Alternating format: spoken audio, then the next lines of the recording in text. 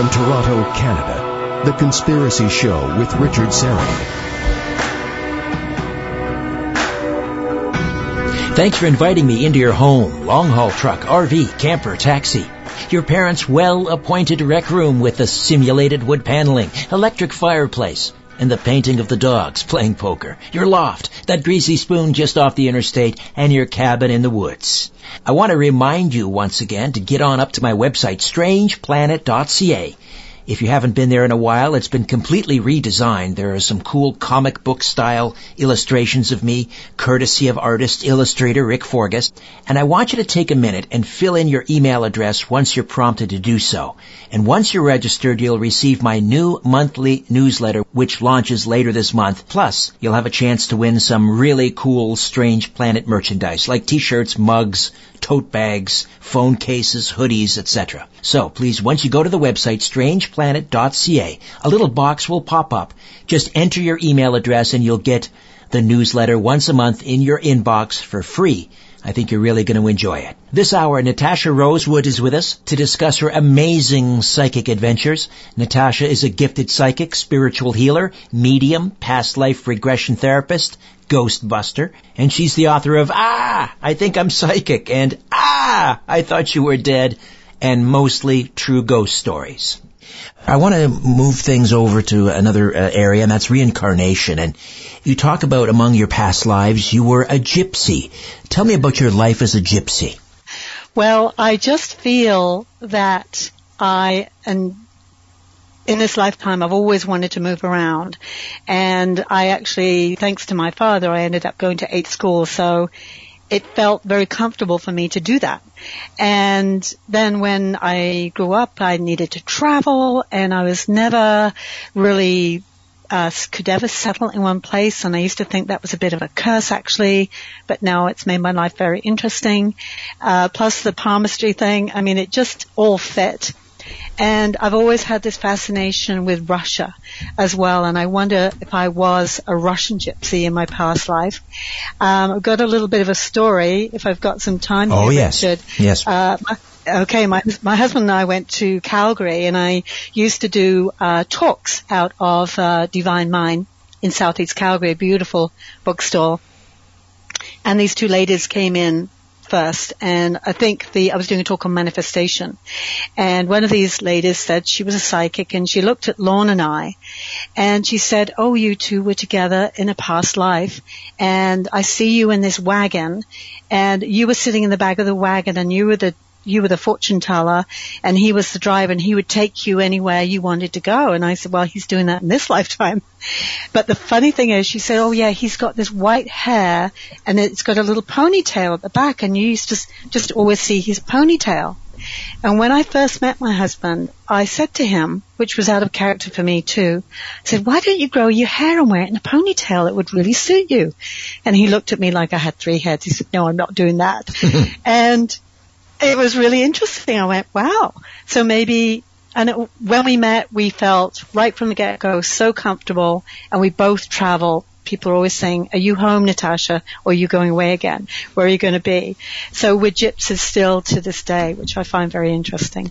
Now, did you, though, confirm this previous life through a past life regression, or was it just a hunch? I didn't confirm that one. I've done about 15 other regressions, where I have gone back to other lifetimes. And so I was actually this very short little man down in Buenos Aires, in Argentina, in the forests of Argentina in the 700s. And I was a chief of a tribe, and I was a kindly man. But somebody had come and warned me that the tribe was going to be ambushed, and I ignored them. And then the tribe were ambushed, and most of them died. And so actually I felt like huge guilt about that, which I brought forward to this lifetime. And because of that, I had kind of, resisted becoming this psychic. I think that was part of my resistance, because I didn't want to have the responsibility of other people's lives in my hands. And I didn't feel confident in it, and so I felt like I come back to this lifetime to heal that and get over it and just do the work anyway. And so after experiencing that previous life as this tribal chief in what is now Argentina, did that experience remove all of the guilt? I think it made me understand it. It helped me make sense of why certain things had happened in my life, and plus the other past lives I've done as well. I think I've been in positions of power in my past life. I've had a lot of lifetimes as a male, and I've been wealthy, and I've been very uncompassionate. So I think what I learned from those lifetimes was that this time I had to come back and really be compassionate. And it's almost like right use of will, like having the power but using it wisely. So I've been very, very cautious in how I do use my abilities and make sure that I first do no harm. That's my first rule of thumb. Do you do past life regression therapy for other people? I certainly do. Okay. And that for me, Richard, is kind of the lead into the quantum healing, because I've been doing it now probably for about 15, 20 years. And no, I would say 15 years. And I've had great success. And there was one lady, for example, she actually came to me for a reading. She wasn't looking for a past life regression in the first instance. And I asked her, do you have, I feel like a horrible pain in the right hip. And psychically I saw this arrow sticking out of a hip. And she said, oh yes, I've had this pain a while. I said, how far does it go back? She said, as far as I can remember. And for me, if somebody has a lifelong issue, it's definitely something they came in with from a past life. So I said, I feel this is a past life thing and we can remove the arrow if you'd be willing to do a past life regression. So she came 2 days later. An hour and a half later, we went through this story where she had actually betrayed her own tribe and caused or organized an ambush on them. And then when it started happening, she started to feel like really guilty and she didn't want it to happen, and she felt terrible remorse, and she got this arrow in the hip, and the arrow represented her guilt. So what we did, while she was still in the regression, we gathered all the spirits that would have died in that place at that time, put them in a circle, and we turned the arrow into a peace pipe, and we passed it around and said, everybody is forgiven, all is learnt, all the gifts taken from this experience, all is now forgiven. So all the spirits can now move forward in peace. And then she came out of this regression, and 2 days later her girlfriend called and said, I don't know what you did to my friend Natasha, but she's leaping off cliffs and going for hikes with her husband, and she's got no pain at all. Remarkable. So it can be an instant shift if the person is ready to release it instantly. How many regressions have you done? Oh, gosh. Oh, I want to say thousands. I would probably say on average I do maybe 4 a month. I don't know what that adds up to, but maybe more. I've done group regressions as well sometimes. But, I always find that they are very dynamic, because a person can go to a counselor, and I love counselors and I love psychologists, don't get me wrong here, but unless that counselor or psychologist is willing to go beyond this life, they can't access the root of the pain. And what past lives do is allow me, or the client allows me, to lead them to a place where they then see their own lifetimes. I'm not telling them what they're seeing, they're telling me, like they're watching an old movie in which they've been the star. And I get them to go forward to a significant event that had a major impact on them, and I ask them what's happening. And when they tell me, we look at the tragedy and the trauma of it, but then while they're still in that state, in that I want to say alpha state, they might be in a deeper state than that sometimes, we turn it into what was the gift of that. And why, if you were the movie director of that movie, why did you create that event? Why did you create that cast of characters? What was your motivation in having that event happen? What was the gift in it? So once they get the gift and they realize that they created it, they are then re-empowered, because they're not victims of it. They actually instigators of it. And when they come back out, and then we do a debriefing after the past life and make sure that they understand everything and who was from this lifetime could have been in that past lifetime and still working out the healing, then they're empowered, they're validated for their pain, they've forgiven a lot of their guilt, they've forgiven the other person, they've understood the reason for the event, they've taken the gift, and they're empowered to move forward with it. And it just dissolves any resistance or pain that's going on in the spirit, soul, or the body. What's the most, let's say, shocking incident you've witnessed during a past life regression? Oh, gosh. It's in my second book, I believe, and it was this lady who came to me, and I had met her before, and she had such a look of fierce anger in her eyes. I asked her if she could relate to where that came from. And she said no, and I said, would you be interested in doing a past life regression? When we did the regression, it turned out that she had been the daughter of a king in Sweden, somewhere in Scandinavia. She said Sweden. And that he had punished her for having an affair with a friend of his, and she was down in the basement of that castle where all these rats were, and she was absolutely phobic about rats. And she was chained to this wall, and I wasn't sure whether, and even she wasn't sure whether the rats, she imagined the rats eating her, like attacking her. Oh, good Lord. I know, or whether she was just afraid of that. But sometimes fear and the imagination of the event can be the same thing. It can produce the same level of fear and adrenaline. And when I'm in a regression with people, they're telling me what they're saying, but psychically I'm also with them. So I'm seeing it as well. I'm experiencing it as well.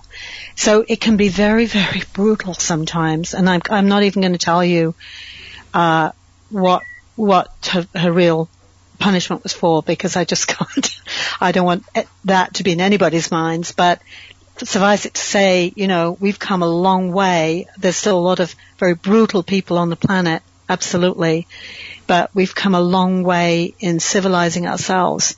But a lot of these past life regressions go back to these very brutal times where there was absolutely no compassion. It was almost sadistic. So, yeah. It wasn't very pleasant.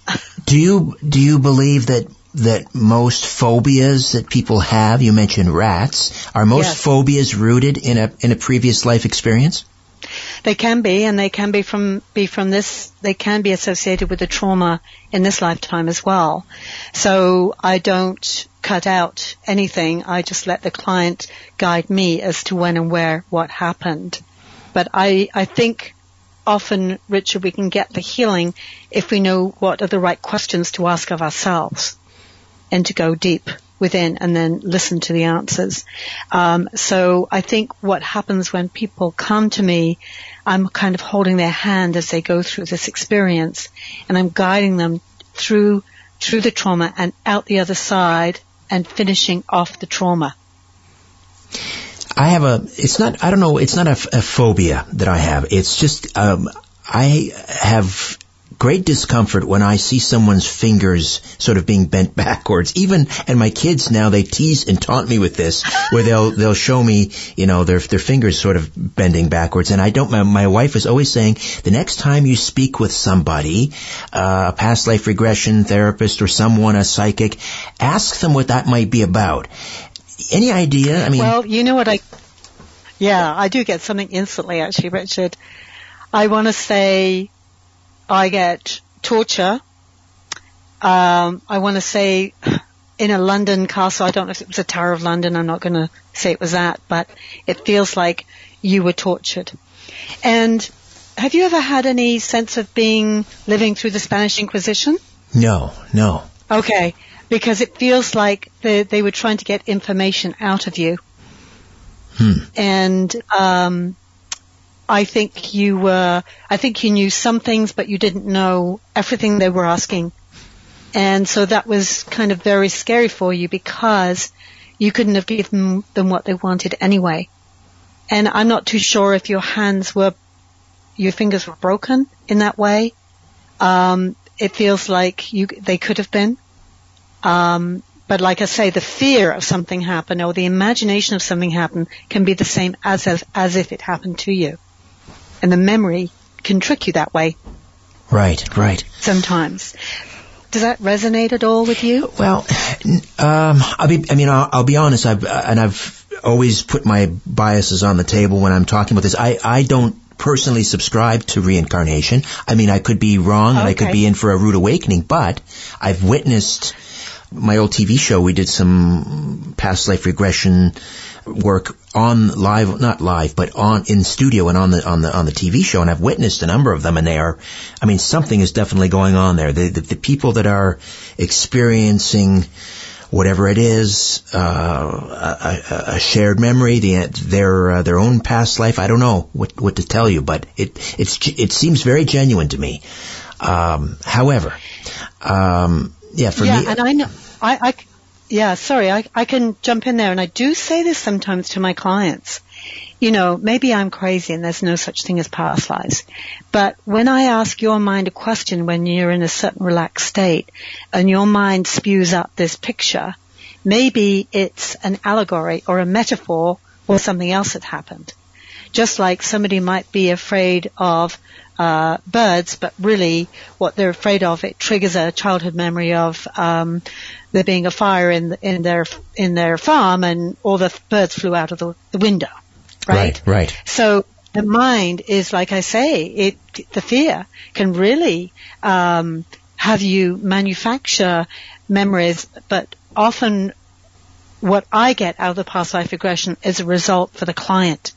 So it doesn't really matter whether it was a past life or they made it up or, and I do say to clients, it's okay, even if you think you're making it up, your mind's showing you something that's going to help you to pass through this tremendous wall of fear and heal what's gone on before for you. It's going to heal an emotion that's currently causing you to not be happy and to block your success or to never let you have a good relationship with this particular person.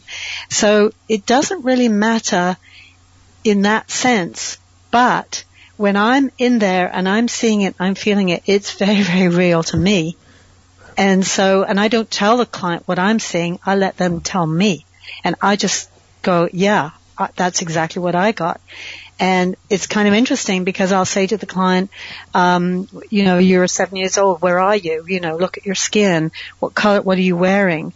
And, they'll tell me and I say, are you alone or with other people? And they say, I'm alone. And I say, well, just take another look. Are you really alone? Or because I can feel other people around them. So I'm having the experience with them. So it's two of us having the same experience without talking about it. Amazing. I agree. I think the brain is a movie making machine, and whether it is a metaphor that's being produced by the mind or whether it's real, the point is it seems to work. And I've heard this time and time again from past life regression therapists. It doesn't matter if you believe in reincarnation. Just going through the process, however it works, it works. Yes, and quickly too. Quickly. Right. I always joke, you're going to put the psychoanalysts out of work. I mean, people, they're in analysis for decades sometimes. I know. Well, I always joke about this. I want to put myself out of work as a psychic because in past life regressions and quantum healing, I'm actually asking the client to choose the reality that they would prefer for themselves, not what I tell them. But when they do come to me for a psychic reading, I am able to see this other dimension and other reality, like I say, looking down the vibrations into the future and seeing what they're creating with their mind, saying this is possible. And when clients don't believe that that's possible, I say, well, you need to get into that frequency, that same frequency, so that you can, because like attracts like in physics, we have to be in the same frequency if we want to have that experience of that joy. So what I'm doing in the quantum healing is taking people from their lower kind of disempowered frequency to a much higher one where they can have that more positive experience of themselves. We've got about 40 seconds here. I just want to get your take on déjà vu and whether déjà vu might be related to reincarnation. It could be, but I don't think so. I think it could be the interruption of the feed to the brain. It could be. It could be a dream sequence. I think it's something we've dreamed before because 80% of our dreams are precognitive. Oh, that's interesting. 80%. Yes. Well, yes. There's something that we can pick up on when we come back. Natasha Rosewood, my guest, and we'll be right back. Don't go away.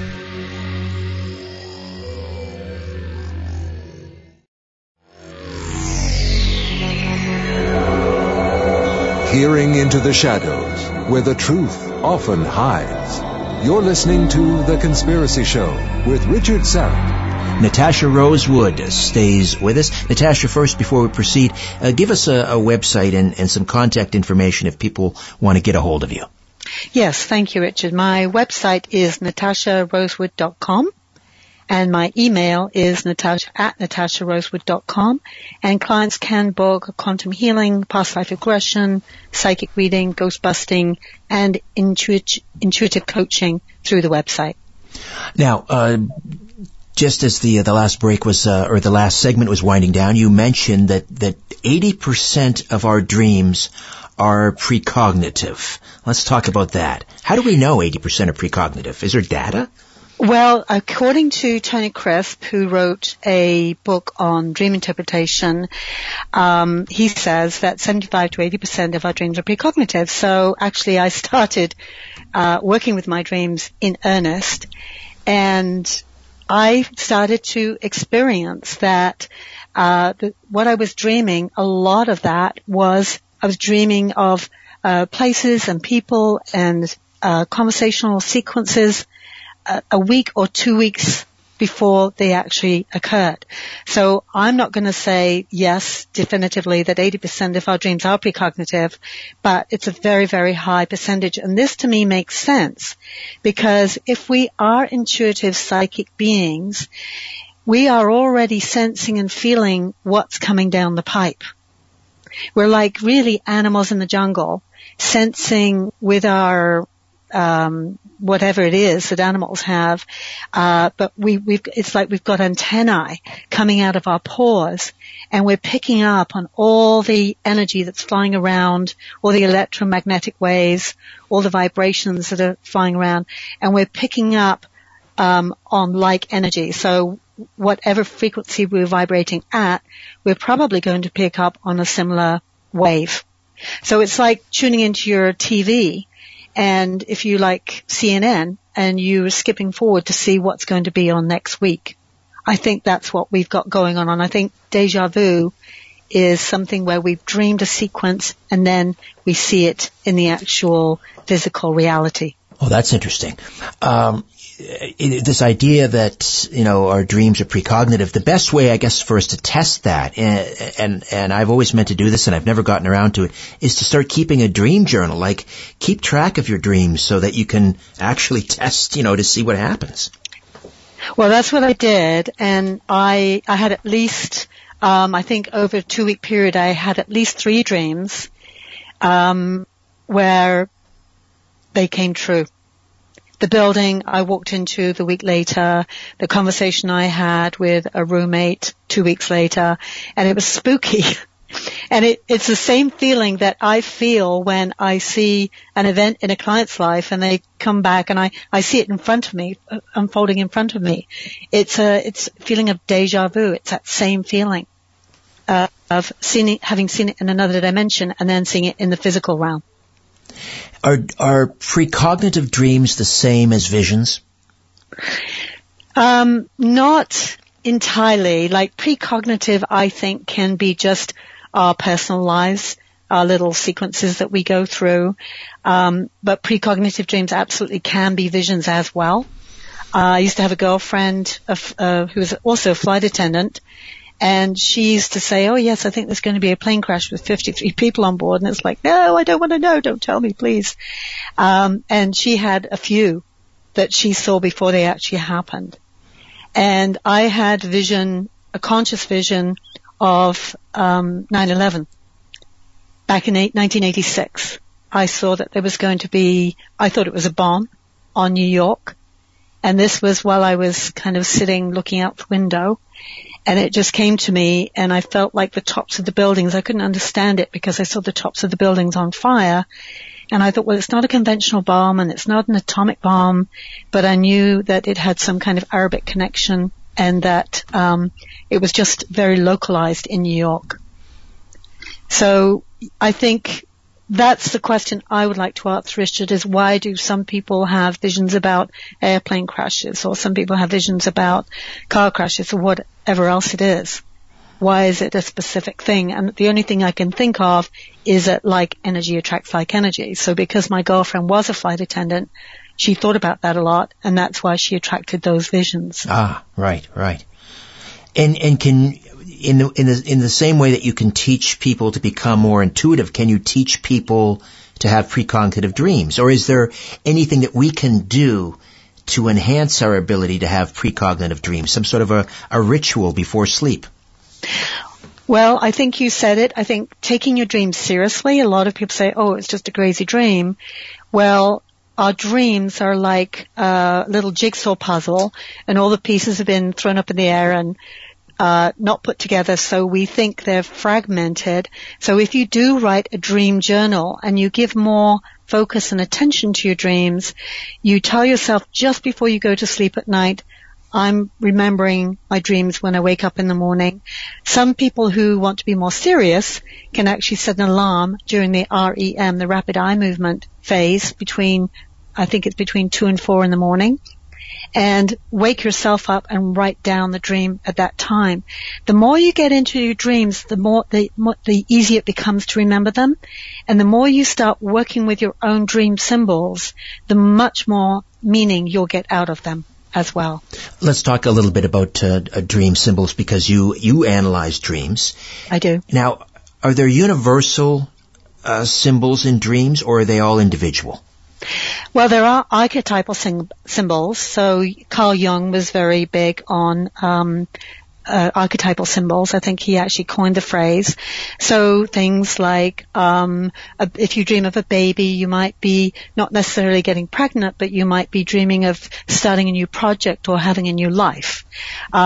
Your house, if you dream of a house, that often represents the outer self, or how you feel about you at the time. So if you're in a big old messy house that's dirty and you're not feeling very good about yourself or your body or your immediate vicinity, your immediate environment. But what I encourage people to do is learn the archetypal symbols, because they're definitely very helpful, but also write down your own dream dictionary, because Freud would say that snakes you're dreaming about sex, but some people love snakes, some people hate snakes, and they can mean different things to different people. So it's good to take the archetypal symbol and then your own symbol. What does that mean to you? And just put those together in a kind of a picture, like a jigsaw puzzle, and just see what leaps out at you. And give the dream a name, because sometimes when you give the dream a title, the title of it is the main meaning of it. So if you dream that you're walking through a graveyard and all the graves start opening up, God forbid, and you would call it the graveyard. Right. Yeah, right. So, and just remember, even if you remember just one thing, write that thing down, and then sometimes dreams come back to us later on, and keep adding to that. Leave it in the dream journal for a week, 2 weeks, a month, and then go back. And once you read it back, once you've had some distance from the dream, it might just really become very clear to you what that was about. And if it was precognitive, that event might have happened. For years, I dreamt of, occasionally it still happens, not very often, but there was a period of time when I would have dreams where I was losing my teeth. I'd be talking and all of a sudden my teeth would just start falling out. What is that about? Well, that's supposed to be a very common dream, Richard, and it's about losing face. It's about the fear of losing face or feeling embarrassed about something. You know, some people dream about standing up naked in front of a crowd and giving a speech. That's a very similar one. But it's the fear of not being good enough. You know, we all have this subconscious belief that we're not good enough in some way or another. And so when we're feeling particularly vulnerable to that and we're presented with a challenge, maybe we have to give a presentation, or we're getting a mortgage for our house, or, you know, doing a radio show, that those dreams can kind of come to the surface and just tell us that, it's just telling us that we need to really re-empower ourselves. When you dream of a dead relative, is that a metaphor, or are they actually coming to visit you? Well, there's different levels of that.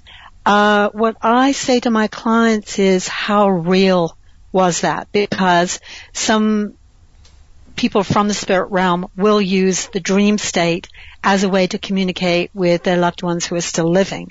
Sometimes it's a phone call. Sometimes they'll dream that they're in the same room. I lost a fiance, and I could tell that I would dream about him sometimes, and then sometimes he was in my dream. And I felt at that time he was coming to communicate with me. And at that time, those dreams were far more lucid. They felt really real. And I think you can tell from the quality of the dream whether you're just dreaming about the person or whether they're actually showing up to give you a message. We'll take another time out, come back. More of my conversation with Natasha Rosewood. Don't go away.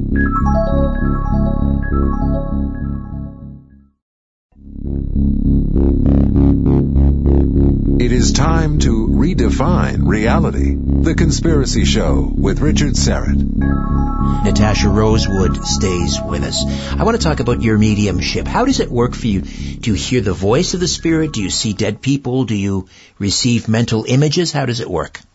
I think a bit of everything. I would say that I see the person as they present themselves to me in their as much a physical form as they can in my mind's eye, and I'll often hear their voice or words or names. Sometimes I'll get a smell, like a tobacco smell or a perfume smell. They'll often show me something that identifies them with the person that I'm reading. Say I've got Rosemary who's come to me for a reading, and I'll say, oh, I've got this older lady here, and she feels like grandmother energy, and she's saying the name Cookie Coo or something like that. Was that her nickname for you when you were a child? So there'll be something that's very personal that can be identified, but not always. Spirits show up in all ways, shapes and forms. Sometimes my client doesn't recognize who I'm talking about at the time. Then they might come back later and say, oh my God, Natasha, and now I know who that is. Sometimes spirits who are lost souls, who have attached themselves to my clients, don't belong to them. They don't have a family connection. They're not their spirit guides or angels. You know, we'll sit and talk about that. And those spirits have attached to my clients because they like them, or there's something similar that they need to experience together or learn from one another. When I do group, you know, I do like a John Edwards things, and I go around the group, I just feel like sometimes the spirit is standing kind of by the left shoulder of the person I'm going to be reading and giving me the information. So that's very useful. Okay. You mentioned John Edward, and I don't want to put you on the spot here if you don't feel comfortable answering this, but let's face it, there are a lot of frauds out there. What are your thoughts on someone like John Edward or the Long Island medium? When you watch them work, what do you think? Well, when I first saw John Edward, I really liked him, and what some other people said to me, oh, is he for real? And when I'm talking with spirit, because they're vibrating at a high frequency, I'm often like, you know, the energy gets really fast. And I noticed that with him too. And I feel that, I don't know if he uses other aids to help him with what he does, but I feel when I saw him years ago when he first started doing his show, I felt that was for real. I think Teresa, I've watched her a couple of times. What I did enjoy about Teresa was her compassion. I felt that she was quite compassionate, and where I have encountered some psychics and spirit mediums who are not very kind in the delivery of their information, and that's where I have the issue. I say you can be a great psychic, but if you're not compassionate, that's where I have the issue. And when I've watched her work, it makes sense to me because I pick up very, very similar stuff. It's like if, there's been an upset. I just had a story the other day where a parent had died and there was a contest over the will and her will had not been respected. And she told me she was literally hopping mad, and I saw her jumping up and down. And I heard the words hopping mad. And so I communicated that to the daughter who had tried to keep her mother's wishes, tried to obey her mother's wishes. And so I just passed on the message that this needs to be healed in this family. And the mother's also upset because it's caused such a rift in the family.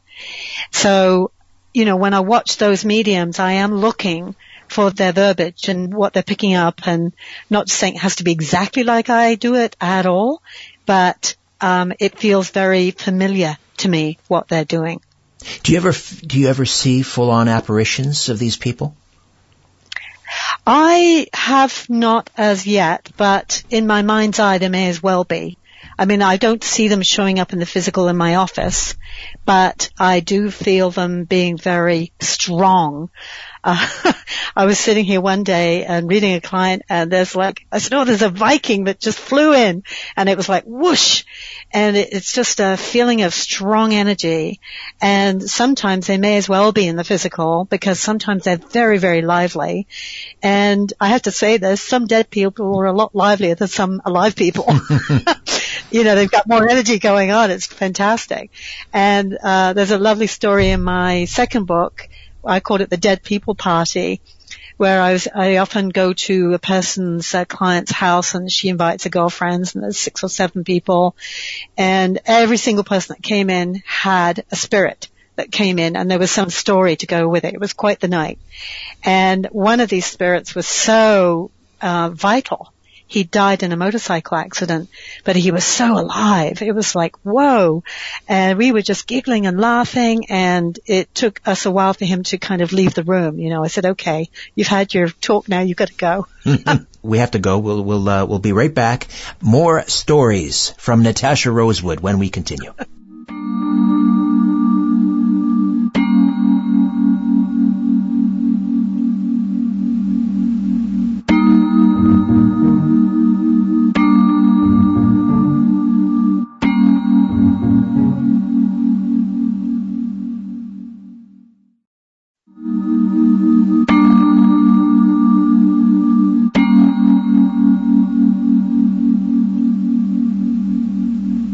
Providing the evidence and letting you draw your own conclusions. This is The Conspiracy Show with Richard Serra. Natasha Rosewood stays with us. Natasha, before we proceed, give us your contact info and your website again. So my website is natasharosewood.com. And my email is natasha@natasharosewood.com.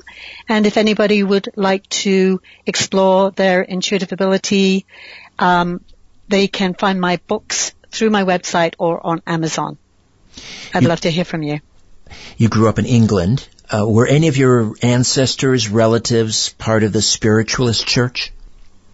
Not the spiritualist church. My parents were actually humanists, and they didn't believe in life after death, if you can believe that. But I do know that my mother, as well as being psycho, she was psychic, and my grandmother was very in tune as well. So I think it was definitely in the family. But like I say, I feel like those of us who are kind of extra gifted, if you want to call it that, have come through some kind of trauma or very precarious upbringing. And I think anybody that's gone through wars and hunger and poverty and dysfunctional families, or abusive families, is going to definitely have a more highly attuned psychic ability than those that didn't. And I think that was a case in our family. I've always been captivated by spirit photography, especially from the Victorian era. the 1920s, people like William Crookes and Ada Dean and William Mumler. Particularly these manifestation mediums with ectoplasm, pouring out of their mouth or some part of their body. What is your take on spirit photography? Do you think manifestation mediumship is legit? I absolutely think anything is possible, Richard, with energy, any manifestation of any kind of energy. And I find it interesting because in those days, I think there was a belief that if you were going to conjure up spirit, it had to have some kind of physical form, i.e. ectoplasm or something like that. So I think they were at that time wanting to prove things. But now I think because we're moving into this lighter frequency and vibration, and intuition is kind of a leading edge word, I think, and so is quantum healing, that we're more willing to believe in just our senses, sensing things. So, but I have friends who take photographs and there's nothing on the photograph, and when the photograph is developed, there's something there. So I think we're surrounded by lots of mysteries that aren't available to the human eye that absolutely do exist. So I would say my answer to your question is yes, I do think it's real. What do you think ectoplasm is? Well, to me, it's a manifestation of a lower frequency, definitely. To me, I always associate ectoplasm with kind of seances of a lower vibration. We don't need, when I want to commune with spirit, and it's going to be a good spirit, and it's coming from a place of love and integrity, it's a very, very light vibration. It's a very beautiful vibration. Anything that's kind of spirit and in the physical has to be lower because it's come down and it's literally become matter.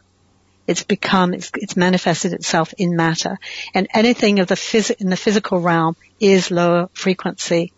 So to me, it's a kind of just a demonstration of there's this kind of low vibration manifestation there that has its own intention. I'm not sure what it is, but depends on who's inviting it in as well and what their intention is for it. What are some of the more subtle indicators that you may have a spirit in your home, a ghost in your home? That's a good one. I tend to think that there are spirits in all our homes, and they're everywhere, but it doesn't mean to say that there are dead relatives coming back to visit or they won't leave. But I think, the spirits exist in a dimension just slightly above us and amongst us. So they're not very far away a lot of the time. But if you do have a spirit that really wants to get your attention, I've had one in my home in England, and she was a little old lady who she would slam doors. I'd hear moaning and groaning. The lights would go on and off. The electrics are very popular because it's easy for spirit to manipulate electricity because they are electrical. And sometimes the radio go on, the TV will go on by itself. I always say to people, when people call me and say, I've got a presence in my home and I want it to go, I'll always kind of interview them to find out what is the ferocity of the spirit, because if there's anger there, and it's accelerating, then it's often somebody that's really very unhappy and needs out and wants help to the other side or to resolve some kind of issue. But if it's just a gentle spirit who, maybe blows on your face every now and then or moves your keys from one room to another and is just having fun with you, then you can sense the lightness of the energy as well. So it depends on the vibration. If I go into a home and it's really heavy and thick and it's like, then I know that there's dense spirit energy in there that probably is kind of dark and will need some help being removed. Does that answer your question? It does. And okay. I was reading on your website about, potential signs of a ghostly presence, and I was taken aback a little bit because the last couple of days, for no particular reason, I have just been exhausted. I mean, I'm busy, but I was driving my boys to, they take Greek dancing. I was driving them, and all of a sudden I had this overwhelming feeling that I was going to fall asleep at the wheel. And I had to really focus to get there. And this has been going on like the last couple of days. All of a sudden this wave comes over me. Okay. And I see on your website where, exhaustion can be a sign. Yes. Well, that can be an attachment. So it can be a spirit that, this is very different from a possession. I want to be very clear on that. Sometimes an attachment is a spirit that's kind of lingering, that wants to be back in the physical and is using your body in a way just to have an experience. He's not going to do anything really bad with you like a possession would, but the first sign can be exhaustion, fatigue, kind of you feel like you have a low-grade flu all the time, and it can come and go because the spirit will come and go out of your body sometimes. So when it's with you, it's kind of really sucking on your energy somewhat. It's using your life force to be there. I'm not saying that's exactly what's going on with you, Richard, but it might be kind of interesting if you know, we can do a separate session on this, or if you know somebody locally that can just kind of check you out and see if there is, I want to say a male energy with you. Have you had anybody that has passed away in the last 3 months that wasn't terribly old? The last 3 months. Yeah. Oh, boy. Nothing is coming to me. I mean, I had so many relatives pass. My father was one of 10 children. They're all gone. I have so many relatives on the other side. But the last 3 months. I want to say this wasn't a relative, and it's somebody that you could have met through your work. And he could have been a spirit that was hanging around. Maybe you were doing a show and he was interested, and it feels like he kind of likes you and he wants to hang with you. But, he's not where he's meant to be, so he shouldn't be in your body. He should be somewhere. He should be on the other side. Tell him to go home. Yeah. Tell him to go home. All right. Well, we have to go home. It's been a delight, Natasha. Again, the website, natasharosewood.com, and people can get a hold of you through the website, as well as can they order your books directly through the website? Yes, they can, because it takes them through the link to Amazon. All right. Mostly True Ghost Stories, ARG, I Think I'm Psychic, and ARG, I Thought You Were Dead. Yes. A great pleasure. Thank you so much. Thank you, Richard. Good night. Good night. Okay, that's it for me. My thanks to Owen Wolf and Ryan White. Back next week with ufologists Victor Vigiani and Grant Cameron. In the meantime, don't be afraid. There's nothing concealed that won't be revealed, and nothing hidden that won't be made known. What you hear in the dark, speak in the light. What I say in a whisper, proclaim from the housetops. Move over, Aphrodite. I'm coming home. Good night.